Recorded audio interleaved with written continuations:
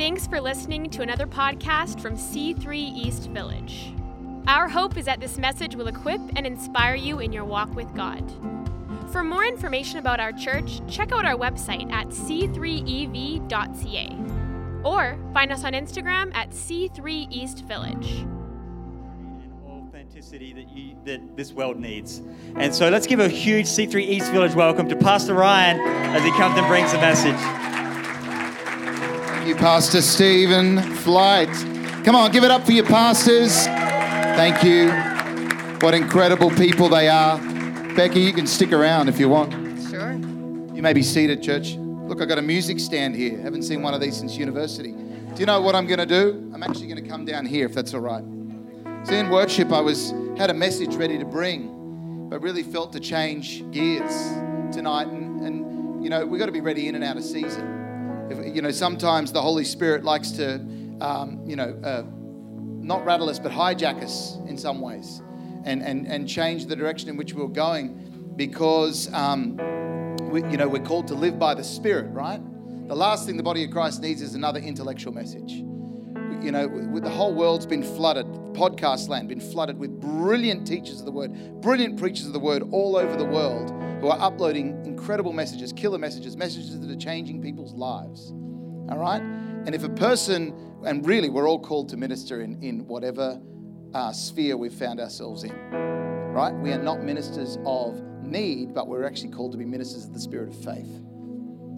And faith is actually stepping out into the place of the unknown. I shared with the worship team the other day that one of the constant tensions we have to deal with being Christ followers is that, okay, we're called to be mindful, right, which is all about the present. Mindfulness is all about the here and now. You fill your minds with thoughts from above, right? You empty your minds of anxiety, but you fill your minds with, whatever is true, admirable, noteworthy, excellent, praiseworthy, and so on and so forth. Paul talks about that, right? In Philippians 4, he basically says, flick anxiety because it's a substitute for prayer, right? But instead, focus your minds on these things from above. Mindfulness is about the present, but faith, which we're also called to live out, is about the future, right? Faith is all about the things that we can't see from another dimension, and we actually get the answers to our faith-filled prayers before the answer to our prayer manifests in the current dimension that we're living in. Now, here's the constant tension that we actually have to get comfortable with as believers, and that is this. If we're supposed to be mindful of God, which is about the present, and we're supposed to be living in faith, which is all about the future, then we have to get comfortable living in the now and the not yet all the time. And that tension never goes away until you're perfected in glory. We just get comfortable with that. Why don't you just close your eyes just for 1 second? I just want you to close your eyes. I just want you to draw from His anointing, His presence here. I'm praying that this word touches your life here tonight. I'm marching off the pages of what would have already been a prepared message that I shared. Many churches back in Australia, but particularly this morning, twice at Calgary West. But tonight, something different for you. Something different for you. Holy Spirit, I just pray that you would penetrate the hearts and the souls of your people here tonight. I thank you that every time we come into your church, we connect in community, we worship, we bring our tithes, we substantiate our love for you, but we don't leave empty-handed. There are deposits that we take away that set us up for the rest of our lives. And thank you that as we constantly return to that well, we find new revelation, we find healing. Thank you, God. Just stay there with me. What's this gentleman's name in the red t-shirt? Just hold my hand for a second. Thank you, Lord. Thank you, Jesus. What's your name? Rick. Just close your eyes for me, Rick. Just see God doing something magnificent in the next 6 months. I'm not too sure what it is, but as soon as I felt drawn to walk over to you, and it's not the red shirt, I can tell you that now. I'm not a prophet. But I can just see that there's some really great surprises up ahead. And, sometimes we wait longer than we want to for answers to prayer. Well, your time is now. And you're to anticipate really good things. Because by the middle of this year, I can see you the word of God on your lips, gratitude, thankfulness, but most importantly, the word that you're going to be using is wow. Wow. Wow is the word for you. It's going to blow your mind. It's actually going to catch you by surprise. Even though you've gotten this word tonight, it'll catch you by surprise, but really your response will be wow. I just sense that God loves your faithfulness. He loves your heart. You're a man of integrity. You do the right thing when no one's looking. Just look forward to all the great surprises that God has for you. And, He's going to take care of the things that you don't even realize need taken care of. Thank you, God. I love the Holy Spirit. I love the Holy Spirit. The word without the Spirit is dead. And we can read the word as much as we want, but unless we're filled with the Spirit, it's never going to reach its full potential. We'll get glimpses here and there, but maybe not be transformed by it. The scripture I want to read out of tonight here is in Gospel of Matthew, and it's right after the resurrection in chapter 28. It's the Great Commission starting at verse 16. And it says this: Then the 11 disciples went to Galilee, to the mountain where Jesus had told them to go. When they saw him, they worshipped him. When you see Jesus, you can't help but worship him.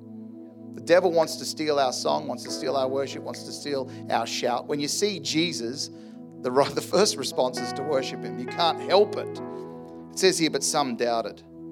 Then Jesus came to them and said, all authority in heaven and on earth has been given to me. Therefore, go and make disciples of all nations, baptizing them in the name of the Father and of the Son and of the Holy Spirit. That's the doctrine of baptisms, where we get baptized into the Father's love and the Father's house. And there's a whole teaching around that. And then there's the baptism of the Son, right? And the baptism of the Son is our water baptism. When we get, hands up those of you who've been water baptized. Okay, tell you what's fantastic about being water baptized is, first of all, it's a great step of faith. Now, if you decide you want to get water baptized and you haven't, that's usually when all hell breaks loose, because the devil knows something's about to go down. When you are fully submerged under the water, you are figuratively buried with Christ. You leave the sins of the old life in the tomb. And when you resurrect out of the water and you resurface, you are figuratively resurrected with Jesus. And you enter this grace by faith. That's the baptism of the Son. But Jesus is not just saying that. He's saying, go and baptize in the name of the Father and of the Son, and wait for it, of the Holy Spirit. The baptism of the Holy Spirit. And then he says this, and teaching them to obey everything I've commanded you. Now I love this. And surely I'm with you always to the very end of the age. Surely I'm with you. Do you know, I don't know about you, but I got tons of friends that, when I think about them, all I think in my head is promises, promises, promises. Too little, too late. They're the kinds of friends that promise you that you're going to be at your 21st, or your graduation, or your 30th, or monumental moments in your life, and they never show.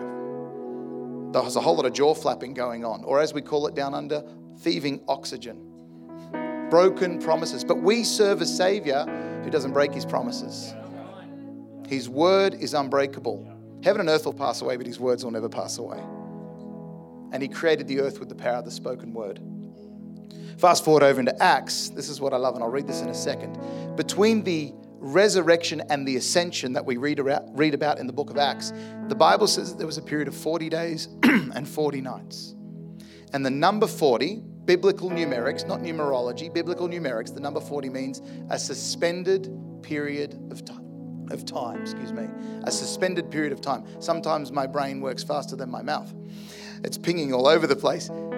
A suspended period of time. That's really where God pressed pause.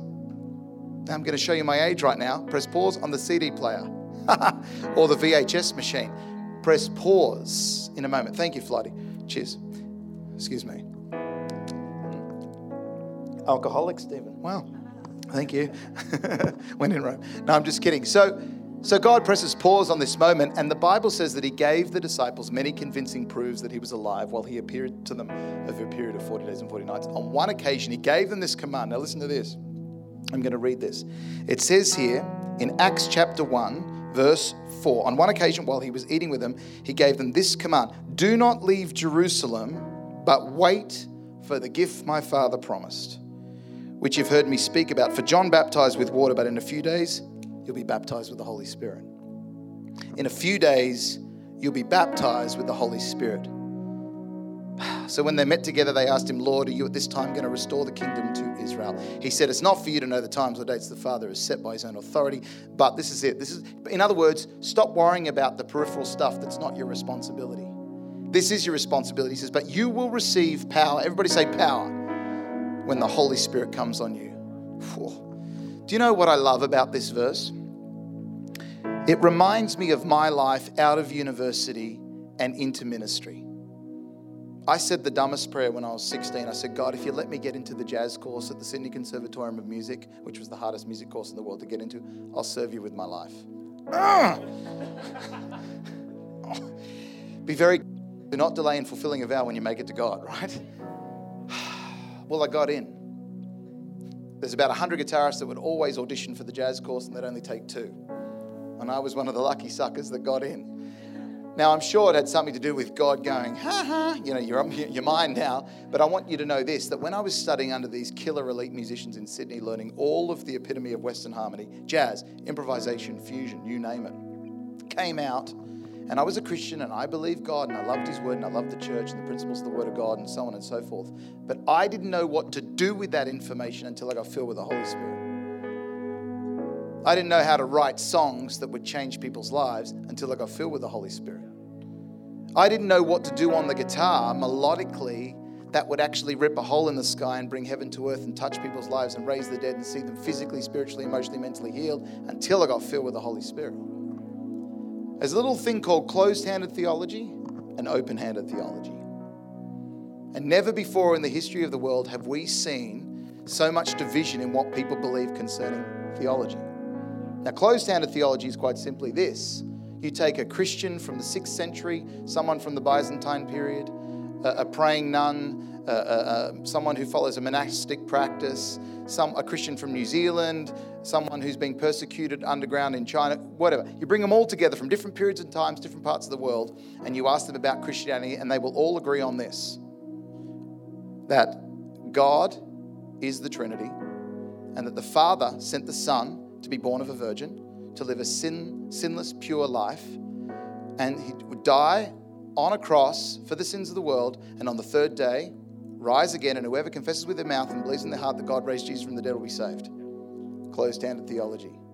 It's not open for discussion. That's the basics. That's the fundamentals. Open-handed theology is where it starts to get controversial. And these controversies, right, are all over the internet. Is tithing in the New Testament? Do you have to be a Christian to go to church? Issues around marriage and all this sort of stuff. And they are not arguments we go into because really at the end of the day, we're just splitting hairs. Really, we focus on the closed-handed theology. And when people come knocking on your door, I've had many people knock on my door and want to sell me something spiritually and religiously, and I just have to keep coming back to what I know. I'm held to the account of the level of revelation that God has given me, no more, no less. And really, there's a whole lot of arguments that we shouldn't be engaging, but I will say this. The day of Pentecost, when the power of God fell and the disciples were waiting in the upper room, the Bible says they were all in one place. The one thing that we can never get away from, and I believe this is really the centerpiece, this is where it gets exciting, is this was the birthing of the local church. And without it, we just are a charismatic club. But the power of God is our distinctive. The power of God, the inner workings of the Holy Spirit, and more importantly, the baptism of the Holy Spirit is what actually causes us to live our life, not in our own strength, but in his strength. So when Jesus says, and surely I'm with you now to the very end of the age, you know what he was saying? You're not meant to live this life in your own strength. You're meant to be filled with my Spirit. Filled with my Spirit. The other great number in the Bible that I absolutely love and adore is the number 9. Biblical numerics. The number 9, right, means finality and peace. Jesus was crucified at 9 o'clock in the morning, gave up his spirit at the 9th hour. Curtain of the temple was torn from top to bottom. No longer kings, priests, and prophets could access the presence of God, but now a royal priesthood. All of us, it became an even playing field. We now all have the access into the presence of God. When he gave up his breath, or he gave up his spirit, we now have access to the Spirit. But the day of Pentecost hadn't come yet. The number 9 is a very important number because the number 9, right, has got to do with gestation. it takes 9 months for a baby to reach full term. There are 9 fruits of the Spirit and 9 gifts of the Spirit. I wonder why Paul said the fruit of the Spirit. In other words, collective, but not plural. He didn't say fruits, he said fruit. And the reason he said fruit is because there's 9 of them, but it all comes by one Spirit. By one Spirit.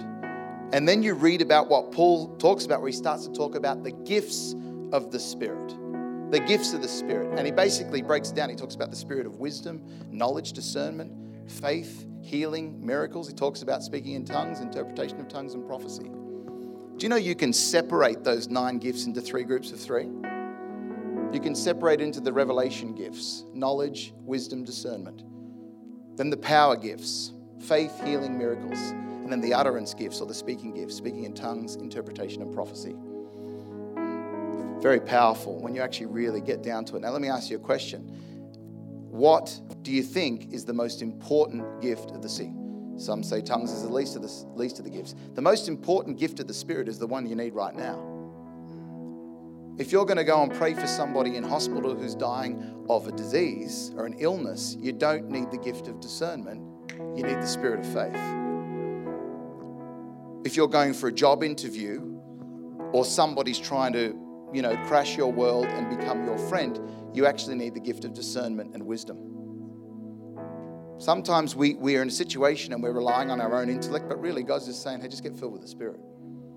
Let me tell you, speaking in tongues is what happened to the disciples in the upper room. Tongues of fire came to separate and rest on each of them, and they all began to speak in other tongues. Do you know, speaking in tongues is not the least of the gifts. It's actually the elevator and the platform that takes us into the other 8. And when we speak in tongues, we get filled with the Spirit. You do it long enough, you crash through spiritual veil after conscious veil after spiritual veil. And before you know it, wisdom starts to surface. The psychological landscape in your brain starts to change. You move into a zone of discernment. Suddenly you're no longer foggy. Suddenly you're no longer confused about your future. Suddenly you're no longer paranoid. Why? Because knowledge, a word of knowledge starts to come. Discernment starts to come. The spirit of faith begins to rise. You start to get healed. You start to get prophetic words over your life and over others. That's what happens when we get filled with the Spirit. Can I just say, closed-handed theology is one thing. Open-handed theology is another. But things don't get exciting for us until we get beyond this and we actually get filled with the Spirit. Now, I don't know if we are all filled with the Spirit tonight, and I'm not going to embarrass anyone, but I want all of us to stand up right now. And maybe, Fen, you could jump on the kid, roll that snare off. Thanks for listening. Be sure to subscribe to our podcast and check out our website at c3ev.ca. See you next week.